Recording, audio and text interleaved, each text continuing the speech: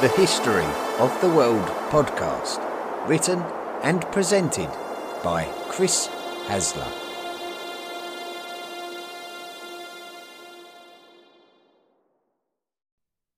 Volume 4, The Medieval World. Episode 26, The Battle of Clontarf.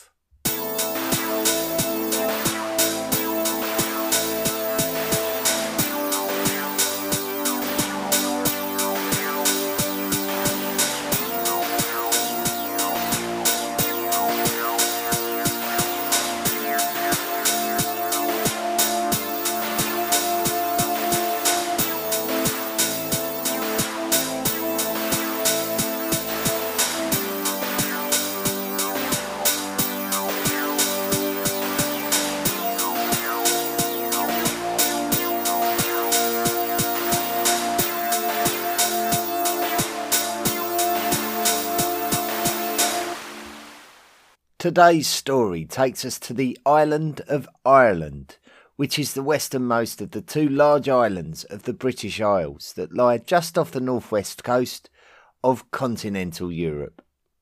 However, during the last glacial maximum approximately 20,000 years ago, Ireland was very much a part of the continental landmass of Europe due to the lower sea levels, meaning that more land was above the surface. There were periods during the warming of the Earth's climate that large ice sheets melting caused a significant rising in the sea levels in a short period of time, and one of these meltwater pulses may have caused Ireland to have become separated from the rest of Europe over 10,000 years ago, and a significant amount of time before Great Britain became separated itself. Radiocarbon dating of animal bones strongly suggest that humans were inhabiting Ireland around 10,000 years ago, and it is likely that they were able to make it there without a sea crossing. These people may have lived in seasonal settlements, sheltered in thatched huts and living a hunter-gatherer lifestyle with no evidence of farming. The site at Mount Sandal in the modern country of Northern Ireland demonstrates this early Irish way of life. It is likely that Ireland was separated from Europe by water when agriculture did reach the island. On the west coast of the Republic of Ireland, there exists evidence of agricultural field management that dates back around 6,000 years. The age and nature of this site at Caider Fields makes this site globally significant when tracking the historical developments of the earliest forms of agriculture. Some have suggested that the field system displays signs of the Celtic styles of farming, but this is highly contentious, along with the difference of opinions when Celtic language speakers actually migrated to Ireland. We certainly know that aspects of traditional Celtic culture were present in Ireland as long ago as 500 BCE, and this is thanks to the discovery of art. However, the exact nature of the migration remains hazy. The British Isles were certainly impressionable from European cultures despite the water crossing. We see the emergence of Bronze Age and Iron Age developments from before 500 BCE, as well as megalithic tomb buildings such as the impressive Newgrange, which is a passage tomb thought to be older than the earliest known constructions at Stonehenge in the south of Great Britain. Cultural developments in Great Britain and in Ireland seem to be fairly closely linked. Celtic-speaking Ireland from the period of classical antiquity is referred to by historians as the emergence of Gaelic Ireland, with Gaelic languages representing the type of Celtic languages that proliferated in Ireland and appeared to migrate to Scotland also. Gaelic Ireland would have been inhabited by many different tribal entities and confederations during this period, and Roman awareness of these peoples started to emerge and appear in records. Archaeologists have recognised a stagnant period in Irish history where not much in the way of human activity and progress have been detected during the period of the Roman occupation of a large percentage of Great Britain during the years of the Roman Empire, and it has been speculated that the Romans may have simply raided Ireland and turned the Gaelic Irish into slaves. The population of the island would not have been particularly high, possibly as low as 500,000 individuals. So this could explain why Ireland did not progress for a few centuries in a period referred to as the Irish Dark Age.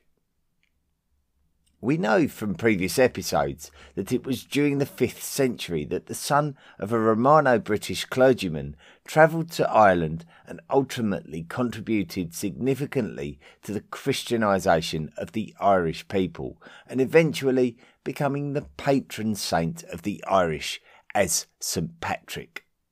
However, there is a reference to an earlier mission when Pope Celestine I sent a man called Palladius to Ireland to become the first bishop of the Scotti people. So Ireland was certainly very much on the geographical radar of Rome, with Christianity having an early impact compared to many of the Germanic immigrants of Great Britain who held on to their pagan traditions for a while after the 5th century. The Christian church in Ireland would evolve in its own way due to its geographical isolation.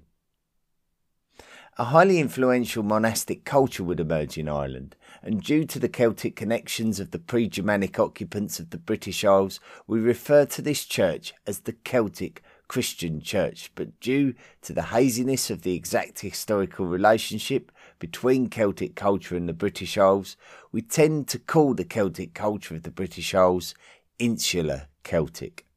Therefore, it would not be incorrect for us to refer to the Irish monastic tradition to be an insular Christian movement.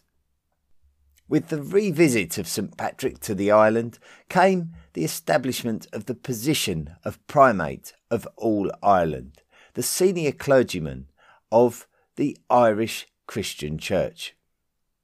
Patrick would establish his supreme bishopric at Armagh, which is now a city in the United Kingdom country of Northern Ireland. South of the border in the modern Irish county of Meath, an abbey was founded at Clonard in the 6th century by a man called Finian. Finian would educate others at the abbey, and this included the men who would come to be known as the 12 Apostles of Ireland. Notable among these 12 men were Columba, who travelled across the water to the modern Scottish island of Iona, where he founded his own abbey, a highly regarded centre of Christian pilgrimage to this very day, and the basis of the spread of the insular Celtic Christian Church in the lands of Scotland, as well as being responsible for the establishment of the well-known monastery at Lindisfarne in the Anglo-Saxon kingdom of Northumbria. Another of the apostles was called Brendan, whose brave voyage into the Atlantic Ocean in search of the Garden of Eden was documented a few centuries later. Both Columba and Brendan were venerated as Christian saints. In the late 6th and early 7th century, an Irish monk called Columbanus actually went to the European continent and established monasteries in the Frankish and Lombard kingdoms. In the 8th century, Scandinavians came to the British Isles, and the most famous of their earliest aggressions was at the insular Christian monastery on the island of Lindisfarne in 793. Historians have signalled this as the start of the Viking Age, although this is a bit of a lazy label, due to the fact that Vikings were raiding other lands long before Lindisfarne, and this wasn't the first time that Vikings had attacked British land in any case. Nonetheless, the Viking impact on all of the ethnicities of the British Isles would soon be felt. The island of Iona would very quickly suffer a similar treatment from Viking raiders keen to steal the riches of the abbey. The first Viking raid on Iona was in the year after Lindisfarne, And then the year after that, the Vikings raided Rathlin Island, just off the coast of Northern Ireland. Those of you who have listened to the more recent episodes will be fully aware of the Vikings and the fact that they stepped up their activity around Great Britain throughout the 9th century, and Ireland would be no different. It was during the 840s that we can feel confident that Vikings were overwintering in Ireland, which essentially means that they were establishing riverside camps in which they could moor or beach their ships and then defend their camp and raid accessible land, settlements and buildings at will. The Vikings were able to raid, plunder and destroy the sacred monastery of St. Patrick in Armagh. This would also be how the Norwegian Vikings were able to occupy the lands of the modern city of Dublin, which is the modern capital city of the Republic of Ireland. The Norwegians would face a fierce backlash from many Irish locals during their earliest years at Dublin. Their leader was killed, and many abandoned the riverside settlement, preferring different territories elsewhere in Europe. Danish Vikings then came and expelled the remaining Norwegians, taking Dublin for themselves. Those Norwegian Vikings who had already successfully settled the outlying islands surrounding Great Britain, such as the Orkneys and the Hebrides, are referred to as the Norse Gaels, and one of these Norse Gaels, called Olaf the White, came back to Dublin with his brother Ivar and took Dublin back from the Danes, establishing himself as the King of Dublin in 853. It is quite difficult to determine the exact nature of the political setup in Ireland at the time of the Viking invasions. It certainly doesn't appear to be a case of the Vikings against the Irish, due to the fact that Ireland had a sparsely scattered population whose clans coalesced into local kingdoms that often rivalled each other. There were also undoubtedly regular alterations to the political map, and clans shifted, alliances and powers emerged and disappeared over time. We know that Vikings created areas of settlement similar to the ones at Dublin in various locations around the island by the end of the 9th century. By the year 900, both Norwegian Vikings and Danish Vikings had become part of the political fabric of the British Isles. The Norwegians and the Danish had no loyalty to each other, looking after their own interests and battling each other where necessary. The indigenous kingdoms of the British Isles were much the same. The kingdoms of modern Scotland, such as Strathclyde and Alpa, were political rivals, as were the kingdoms and clans of Ireland.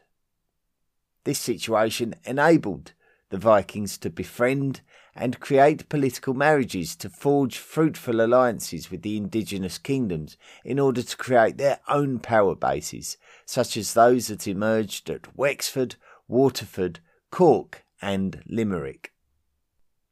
The integration of Vikings in Ireland was a slow process due to the fact that Vikings were often opposed by Irish kings, and this could often lead in expulsion from the island until a new wave of Vikings came under a new leader.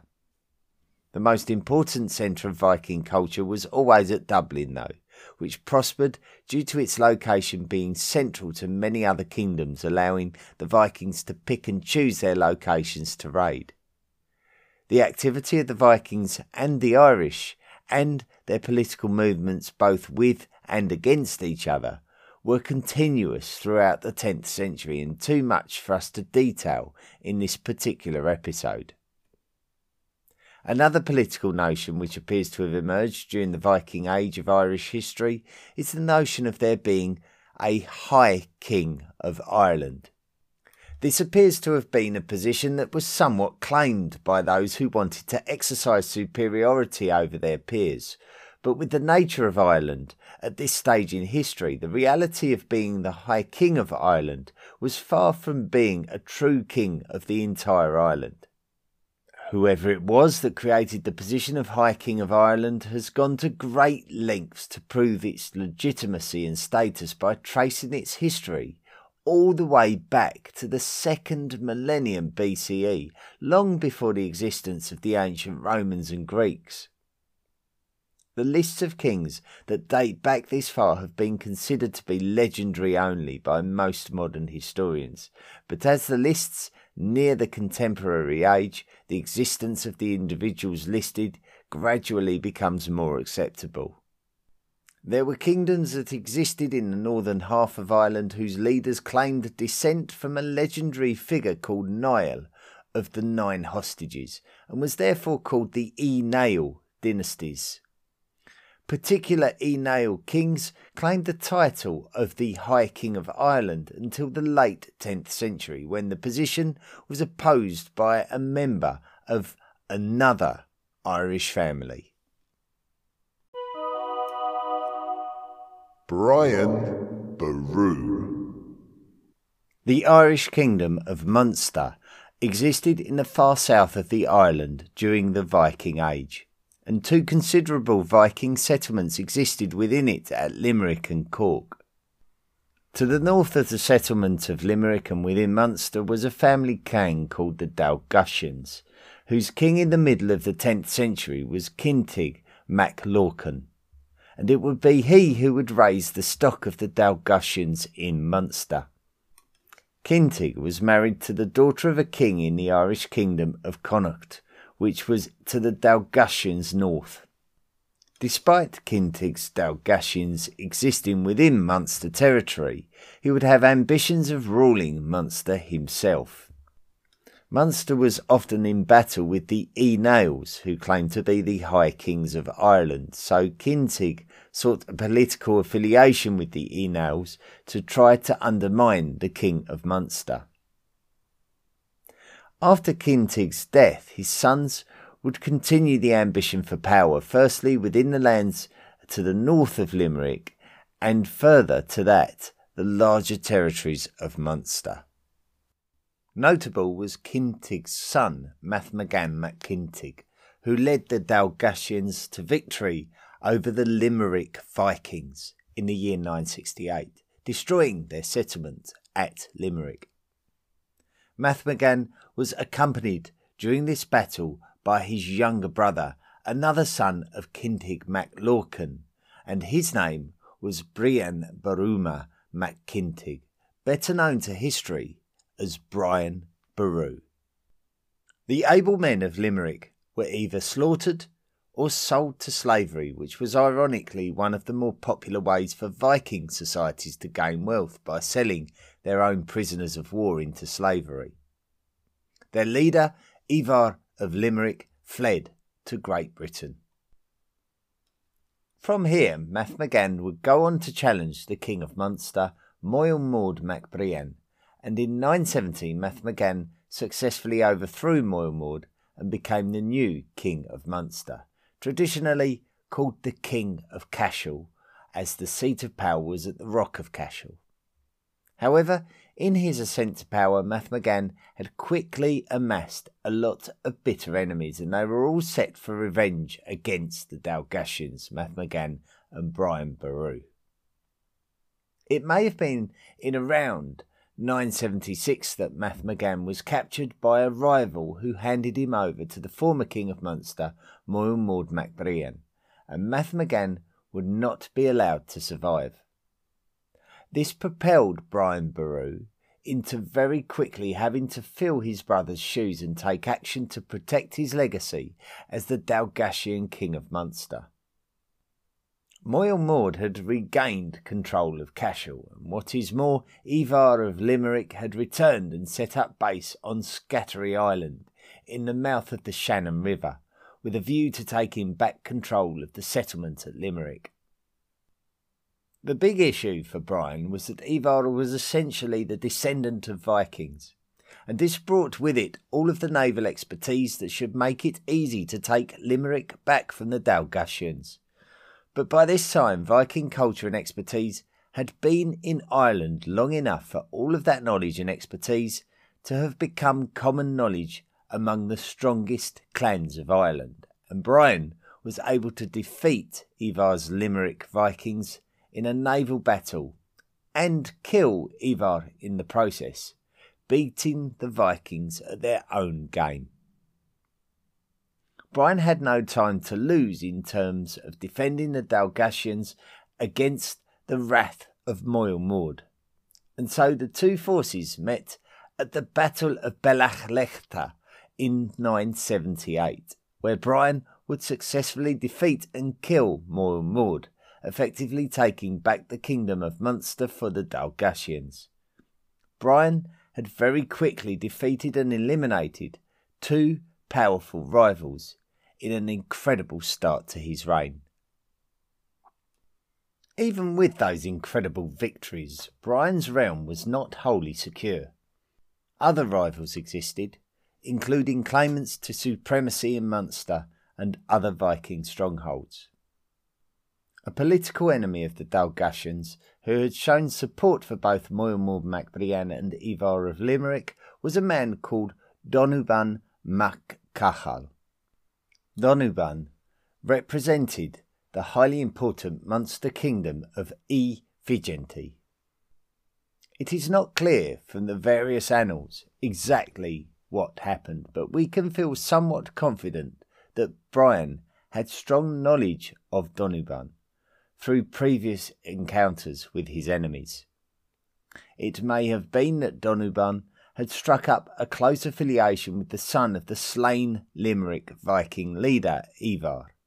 His name was Harold Ivarsson, and he also had ambitions of reclaiming Limerick.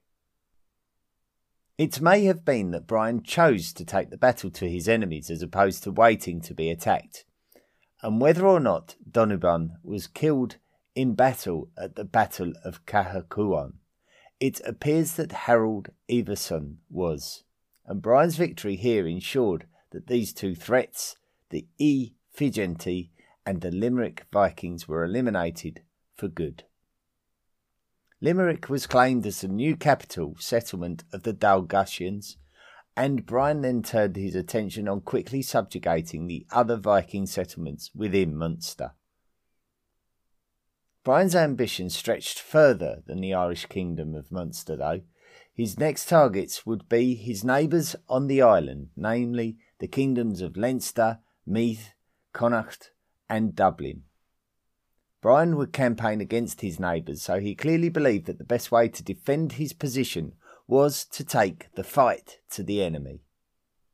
Brian would attempt to prevent rebellion within his own kingdom by including populations, so the Viking residents in Munster were invited to be a part of Brian's army and undoubtedly taken care of accordingly. The Viking assistance enabled Brian to terrorise the lands of the Upper Shannon River, including the Kingdom of Meath, which was being ruled by the High King of Ireland, Moel Shechnal mac Domhnall, who was a descendant of the Nael clan. Moel Shechnal mac Domhnall had many differences with the Norse rulers in Dublin, and in the closing years of the 10th century, both Moel Shechnal and Brian Boru realised that if they made a truce and recognised each other as rulers of the north and south of Ireland respectively, that they could help each other to placate their collective enemies, such as the Norse of Dublin and the rulers of the kingdoms of Connacht and Leinster. Both Dublin and Leinster were in the midst of rebelling, Dublin against the High King Moel Shechnal and Leinster against Brian Boru, who was exercising overlordship over them. The result was the Battle of Glenmama in the year 999, where Moel Shechnal and Brian Boru defeated their enemies. The alliance between Moel Shechnal and Brian Boru was a means to an end, and it would not be long before Brian would exercise his power for greater glory when he turned on Moel Shechnal, who did not receive the support of his Nael cousins in the north of Ireland, and had to concede his title of High King of Ireland to Brian. Brian had achieved the unthinkable and become the first High King of Ireland that did not claim descent from the Enals. Prelude to the battle. We would not normally present battle episodes in this nature, but such was the nature of Ireland that its complexity makes it impossible to analyse all of the different parties involved in one single episode. Hopefully now we have a basic understanding of this complexity and why Ireland had become such a diverse mixture of dynasties and ethnicities, and why they were all looking over their shoulders at one another. Brian Boru had simply mastered the art of coupling good governance with assertive militancy that had made good leaders great throughout history. Despite being the High King of Ireland, Brian Boru did not rule over all of the kingdoms of Ireland directly. Instead, the various kings recognised Brian as their overlord and acted as tributary kings. Brian would find himself required to deal with various rebellions, but essentially he maintained good order until a more serious rebellion took place in 1013 involving Leinster and Dublin, who had never been wholly comfortable bowing down to anyone. The King of Leinster was Moel Murda mac Murda, who was the same king who was also the King of Leinster when they rebelled in 999, leading to the Battle of Glen Mama. The Norse Gael King of Dublin was a man called Sicthric Silkbeard, who was also the King of Dublin during the very same rebellion. Sicthric and Brian had married into each other's family since the Battle of Glen Mama, with Brian being married to Sicthric's mother, Gormfla. When Brian divorced Gormfla, this soured the relationship between Munster and Dublin. As a result, Sicthric was keen to join the Leinster rebellion against Brian Boru, and he would contact some supportive allies to assist him. One of whom was a man called Sigurd the Stout, who was the Norse Gael Earl of Orkney. Another was a man called Brothers, who may have been a military leader based in the Isle of Man, likely of Danish origin.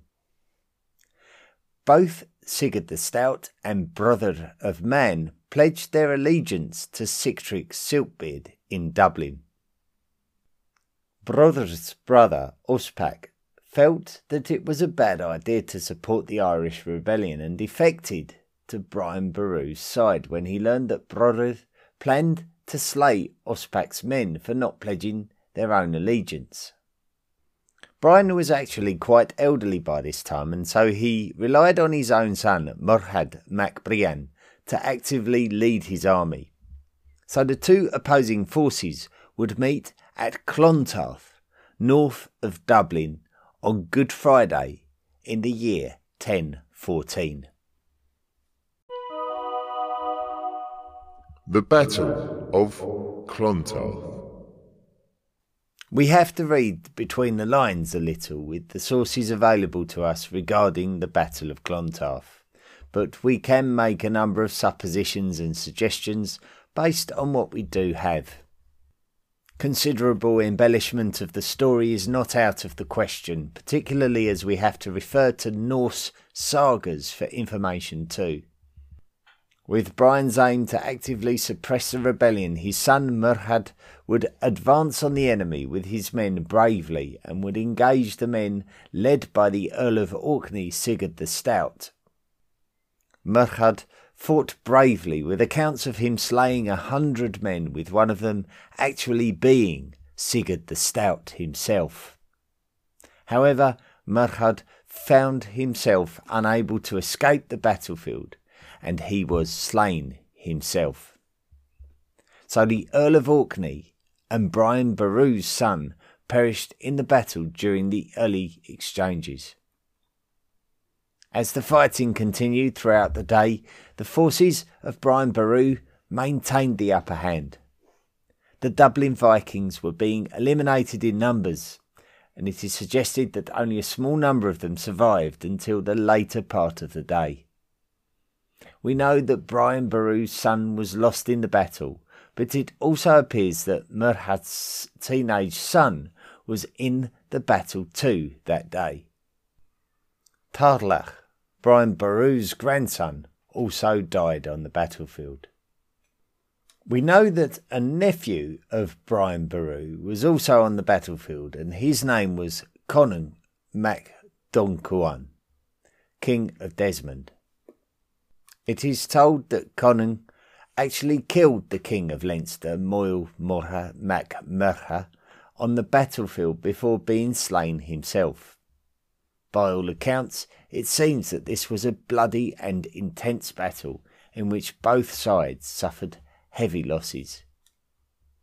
Towards the end of the day, with the King of Leinster now killed and the Dublin Vikings becoming low in numbers, the Vikings decided that it was the right time to flee the battlefield, and so their only means to escape was back to their longships. However, the tide had risen and many of the ships had prematurely fled the scene, leaving some of the Dublin Vikings to face the consequences of being slain on the battlefield or drowned in the sea.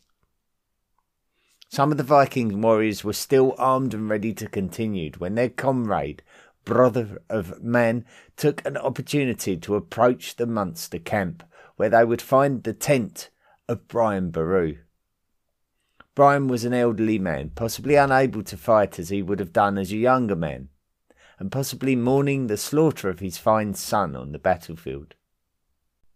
While Brian was praying in his tent, Brother and his Viking contingent attacked Brian and killed him. Brian's bodyguards leapt into action and captured the assailants, putting them all to a grisly death, Brother included. It was too late for Brian, who died at this battle despite his army being the victors. One account says that Brian was killed by an axe to his head, but he was able to cut off his attacker's left leg and right foot. Brother is reported to have had his stomach slashed open before he was made to walk around a tree until his insides had fallen out. Aftermath. Some of the tales of the Battle of Clontarf and Brian Boru look to glorify Brian as a legendary Irish hero, but the reality of the Battle of Clontarf is that it signalled the end of an era in which Brian Boru and his incredible life were consigned to history, and in order to demonstrate this we need to look at the survivors of this battle. The leader of the Dublin Vikings, Sictric Silkbeard, according to some sources, kept a safe distance from the battle. He would remain the king of the Dublin Vikings, but by now they were a shadow of the power they once were. They were now in the shadow of the king of Meath, Moel Shechnal mac Domhnall. The kingdom of Meath was the southern Nowell kingdom, referred to as Media, during this period of time. It is suggested that Moel Shechnal mac Domhnall led a group of his own men from the Media at the rear of the entire army of Brian Boru at the Battle of Clontarf. Due to the death of so many of Brian Boru's family at the Battle of Clontarf, his descendants, referred to as the O'Brien dynasty, had their power compromised, and so they were ripe for the challenge. The Dalgutians lost control of the kingdom of Munster, and it would be a number of years before the O'Briens would be able to claim the throne again. We learned earlier in the episode that Moel Shechnal mac Domhnall felt obliged to surrender the role of High King of Ireland to Brian Boru. Now that Brian Boru was dead, Moel Shechnal would reclaim the role for the Enals, who traditionally held this title in any case.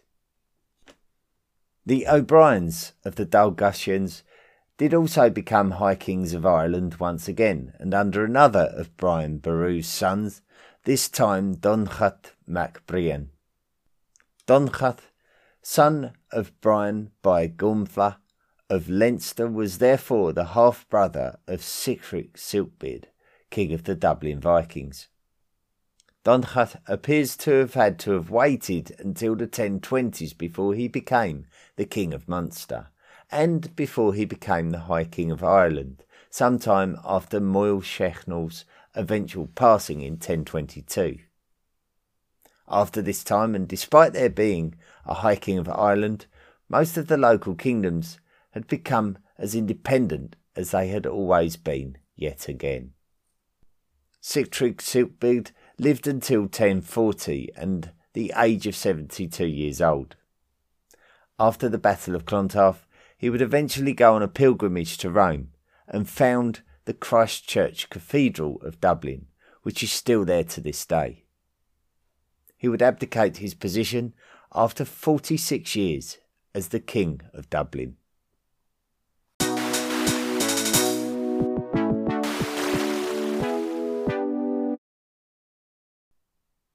Thank you so much for listening to this week's episode on the Battle of Clontarf. It's an absolute pleasure to dig a little bit deeper into Irish history. And it made me realise, when I was writing that episode, it made me realise how incredibly diverse the cultures of the British Isles actually are. And even though I'm a resident of the British Isles and an Englishman myself, it made me realise how little I know about Ireland, and it made me feel quite sad actually, because we spend a lot of time on these islands, especially here, focusing on the history of England and even Scotland and Wales, and not too much on the history of Ireland.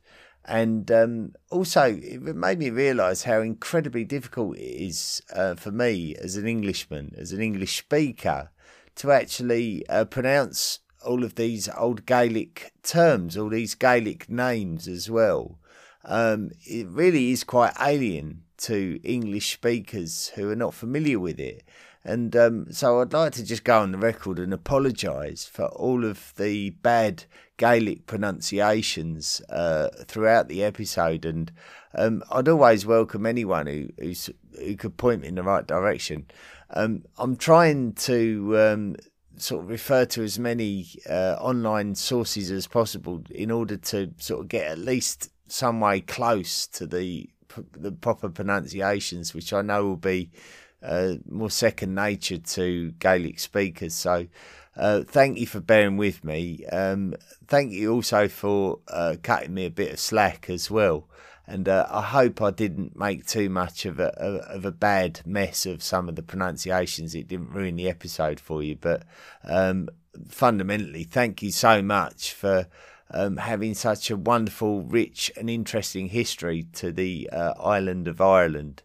And it was an absolute pleasure. And I can't wait until we speak of the island again. So, great episode. The Ancient World Cup. This week in the Ancient World Cup, we saw the ancient Egyptians against the Seleucids in match number 6 of round 2. So there's going to be 16 matches all in all. This is match number 6, so we're almost halfway through, not quite, but almost halfway through, and almost we've completed the first half of the draw for the third round. So this week's match between the ancient Egyptians and the Seleucids, as usual, we voted on the History of the World podcast Facebook page, the History of the World podcast fan group, the Study of Antiquity in the Middle Ages Facebook page. We were voting on the Tapper Talk discussion forum for the podcast, and on the Twitter feed. And if you want to discover more about any of those forums, then just go to the History of the World podcast.com website and go to the interact page to find all those links. So without further ado, let's announce the winner of match number 6, and with an absolute whopping 84% of the votes, it was the ancient Egyptians in what is probably the most one-sided contest we've had so far in the entire event. Which means we lose the Seleucids, who only managed to achieve 16% of all of the votes. So that means that the ancient Egyptians advance. They will face the Babylonians in round 3. And let's have a look at next week's match now in this Ancient World Cup. If you want to find out more about the Ancient World Cup, the entire schedule of matches can be found also at the historyoftheworldpodcast.com website. Just click on the Ancient World Cup link and you'll find all of the qualifying groups that we did initially before this knockout phase, and you'll find all the brackets for the rest of the competition there as well. So you will see that match number 7 in the competition in round 2 will be between the Sumerians and the Sasanians. So the Sumerians, of course, were one of the very, very first historic cultures of the entire world. From around about 5,000 years ago, they settled the lands of the Arabian Gulf, and they were the first culture of Mesopotamia for which we've got any sort of recorded or written history of. And going up against the Sumerians, the Sasanians, who were the Persian culture. So we're at the same sort of area of the world, but they're the Persian culture who effectively reclaimed Persia for Persians after a long period after the fall of the Achaemenids of domination by the Seleucids, whose heritage was from ancient Greece, and the Parthians, whose sort of heritage was really the steppe cultures of the area of sort of Bactria and Transoxania, all that area of the world. So the Sasanians were the ones who reclaimed Persia before they fell ultimately to the Umayyads or the Rashidun Caliphates of the Islamic Caliphate. So Sumerians versus the Sasanians is match number 7, and more details of that match and how to vote can be found on all the previously discussed forums, mainly the Facebook pages, but also Twitter and the Tapper Talk discussion forum. Listener messages and reviews. Now, if you want to support the History of the World podcast, you can. Just simply once again go to the historyoftheworldpodcast.com website, click on the Patreon link and sign up to make a monthly contribution. When you do so, you automatically become a member of the History of the World podcast Illuminati, and you also qualify for some of the gifts and rewards that the podcast offers to its patrons. There are a few people who are waiting for gifts to be dispatched in the post. If you are one of those people, don't think that you've been forgotten about. We don't forget about you. We tend to send our gifts out in bulk, so in the next batch of deliveries, I'm sure you'll be included.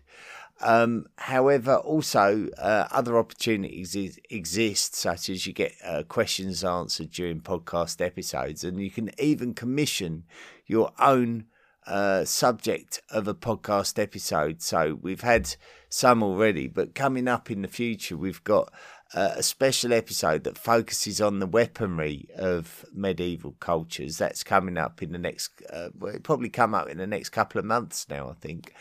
And also, we're making an episode on the Khoisan cultures of Africa.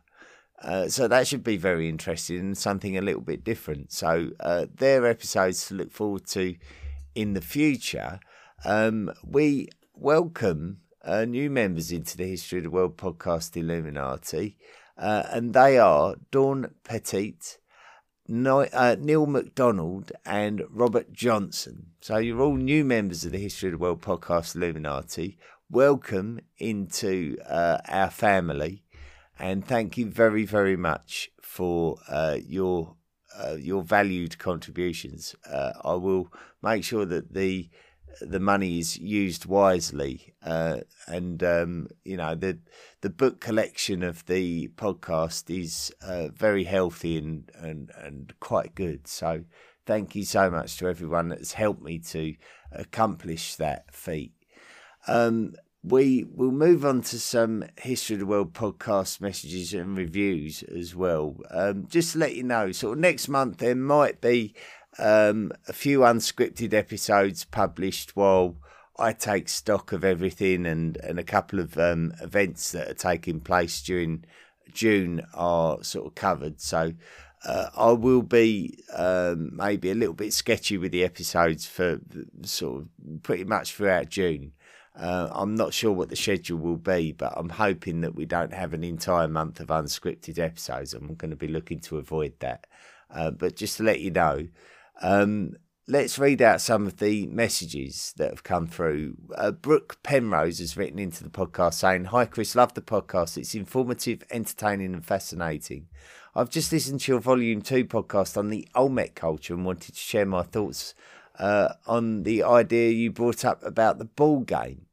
You mentioned the possibility of the losing team being sacrificed due to pictorial evidence. Also the possibility that the colossal stone heads may depict ball players. My thoughts on this are that the citizens may be reticent to sign up to play if they have a good chance of being killed at the end." I would say that that's quite a fair assumption, Brooke. As the winners of any match are likely to go on to be unbeaten time after time as they improve, or being offered some rich reward on the success of their season or game, in either case, the quality of one or both of the teams would almost be always relatively low from a lack of experience, leading to a less enjoyable match for spectators, including presumably the gods. I wonder if it is possible that the pictures of the teams being sacrificed owes more to team spirit. It strikes me that we rarely allow our ancient ancestors a sense of humour. These images could just as likely be advertising for the sports team and what they will metaphorically do to their rivals. It equates to the sort of language you use in sport today. We're going to kill them or destroy them, etc. If perhaps the teams were made up of slaves or captured enemies hoping to secure their freedom, I wonder if the dominant culture would be likely to honour the players by carving the big stone heads. Though that sort of cultural honour is shown to slave gladiators in Rome, other aspects of these cultures seem so different, I think the comparison is unlikely. Perhaps the Olmec society is much more like ours than we think, and all of this enjoyable spectacle, it's quite possible for them to use human sacrifice as metaphor on one hand while engaging in it in reality in the other. Humans are pretty good at understanding these contradictions and living within them. Well, thank you, Brooke. What a fascinating message, and thank you for sharing your thoughts and opinions about the Olmec ball games. Of course, the ball game culture was really something that spread throughout Mesoamerica, and so we see these ball game courts all over the place, really. So it must have had some very deep cultural significance to these societies. It probably wasn't just a sports event, and probably did have something to do with honouring the gods, and maybe even being sacrificed could have been quite an honourable way to end your life. We know that the attitude towards sacrifice in the Americas, in particular in the pre-Columbian Americas, was quite something. You know, it's really quite more than we see in many other parts of the world, and so the significance, certainly should be analysed further, and I'm sure it will be in years to come. Charles has written in to say, "Hi Chris, I recently discovered your podcast and I'm enjoying both the old episodes and some of the newer ones. It was especially good to hear the one on the Kievan Rus. Could I recommend that you make your episode title shorter by leaving out the volume and episode number? I know it's a really minor thing to give feedback on, but I do agree with the comment in the blog post that makes, he sent me a blog post link, by the way, that it makes the titles uglier and adds to clutter. It's like when I read a journal. If I look in the corner, I can see that it's volume 4, issue 67, but it's not to the foreground. I think practically all podcast apps support episode numbering, especially as you might want to add another number like a year to the episode title. The only information in the title should be that that it's most relevant. All the best, Charles. Well, thank you, Charles. You've sent a couple of very interesting links there that discuss episode numbering. I suppose what makes my podcast different from some of the others that we might reference, if I look at other podcasts that don't really have a strict don't have a strict sort of ethos about how the information is presented. So something like I don't know, Melvin Bragg's In Our Time, which is a podcast series that we mentioned last week, funnily enough. But there's no sort of structure to the subject matter that he discusses, and sort of anything goes really. And next week could just as well be something from prehistory as it could be about something to do with the Cold War. So there's no, but with the History of the World podcast, the structuring of the episodes is absolutely key and fundamental to the entire podcast series. So we're expecting particular areas of history to be discussed within Volume 4. So to identify episodes that are within Volume 4 is quite important. But I wonder what everyone else thinks. It'd be interesting to see what everyone else thinks. Obviously, I suppose the other aspect to it is can you find the History of the World podcast? I suppose you want to look at episodes about the Anglo-Saxons, for example, and you do a search in your podcast provider for the Anglo-Saxons. Will the History of the World podcast come up as quickly if there is a volume and episode number at the start? I don't know, but thank you, Charles. Anyway, it's going to give me some food for thought, that. But I'll be interested to hear what the other listeners think.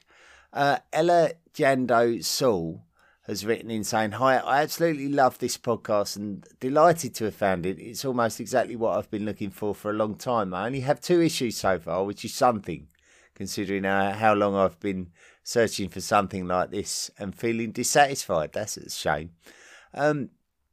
First of all, I have a comment about Volume 1, Episode 6, Prehistoric Speech and Language. It was a very interesting episode, and I feel it lacked clarity on the difference between language and communication. You talked a lot about Washoe and the videos of her use of sign language, but I have found many people's analyses of these videos and most, if not all, other accounts of ape sign language showing that these apes have learned to communicate but have not actually learned to use language. I thought it would have been a bit clearer if that distinction had been brought up. The question, of course, is not really when humans started communicating with their vocal cords or hands, but when their communication became something different, i.e. language. My other issue is more general.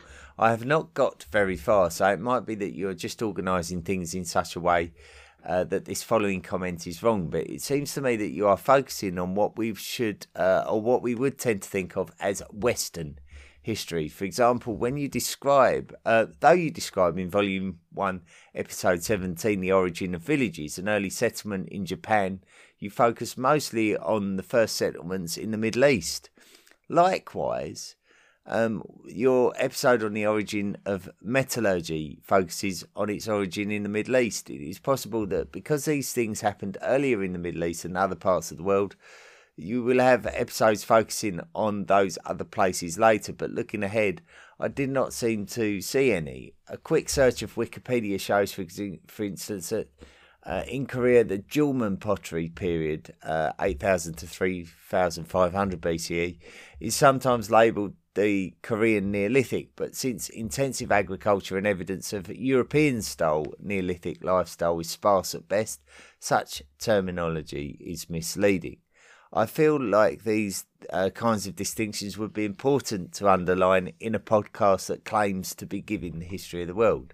I would really want to know, for example, different places permanent settlements seem to have cropped up in independently, like what you did for agriculture, and how these cultures differed. Anyway, let me know if you do go into more detail in later episodes, or if you know any podcasts that cover geographical areas you are less knowledgeable about.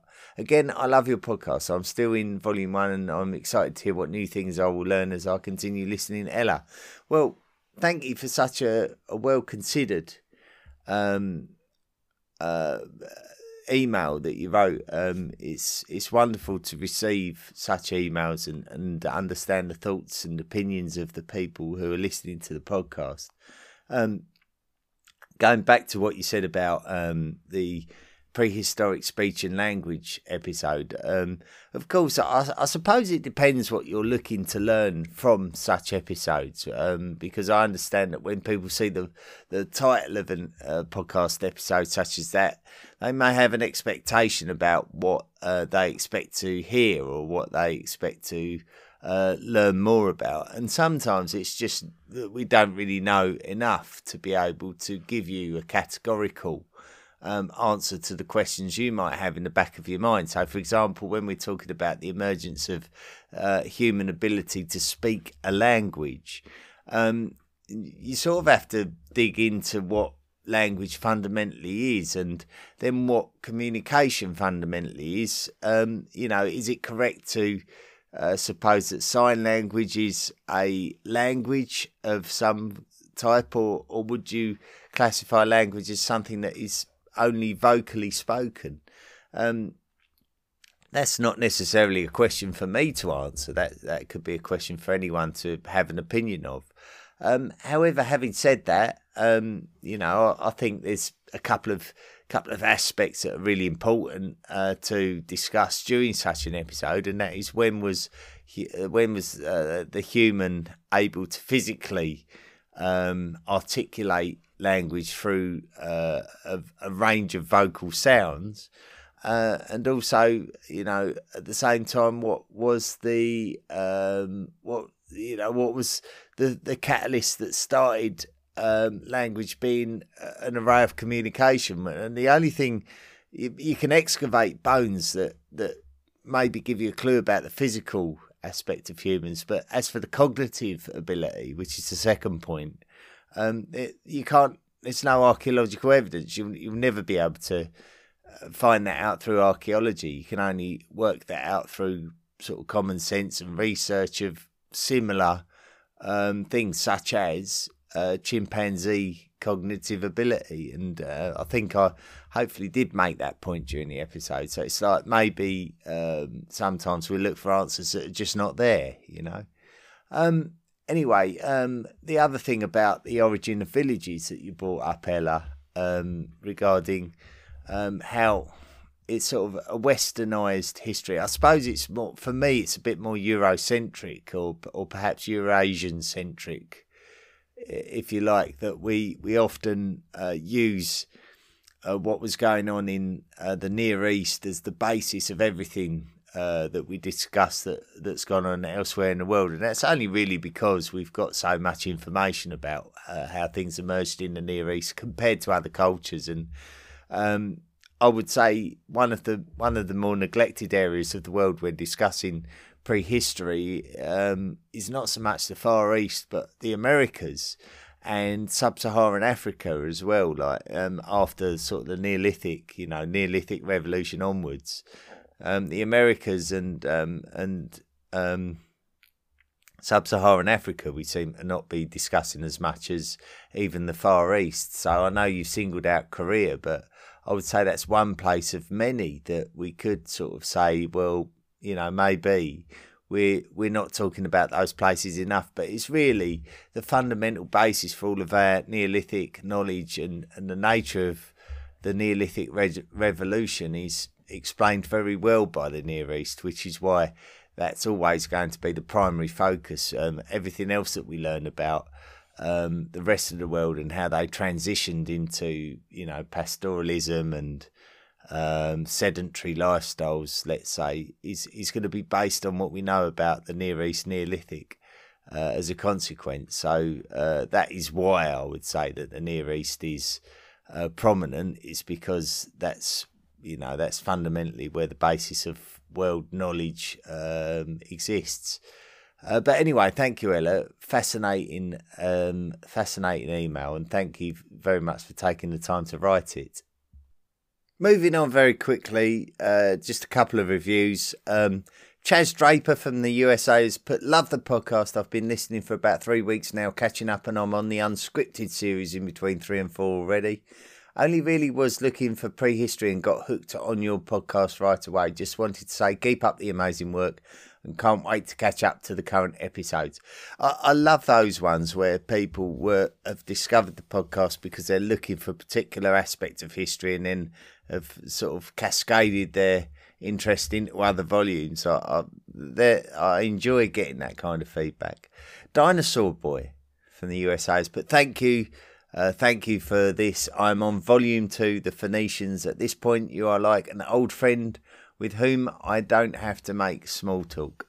Well, thank you very much indeed. Thank you for those lovely reviews. And that's it for another week of the History of the World podcast. Really enjoyed this one on Irish history, and especially how much medieval culture and medieval storytelling exists in Ireland. It's probably thanks to the fact that it's northwest Europe and linked also to all that saga writing that we get these sort of romanticised medieval battles from places like Ireland.